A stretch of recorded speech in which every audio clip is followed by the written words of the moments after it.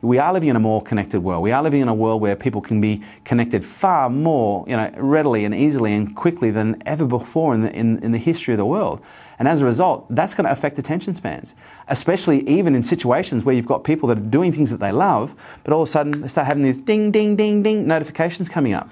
People talk about the power of connection. I think connection is very important, but I think disconnection is just as much important as connection, because it's not until we can disconnect, especially from the technology around the world, that we can fully connect with what's in here.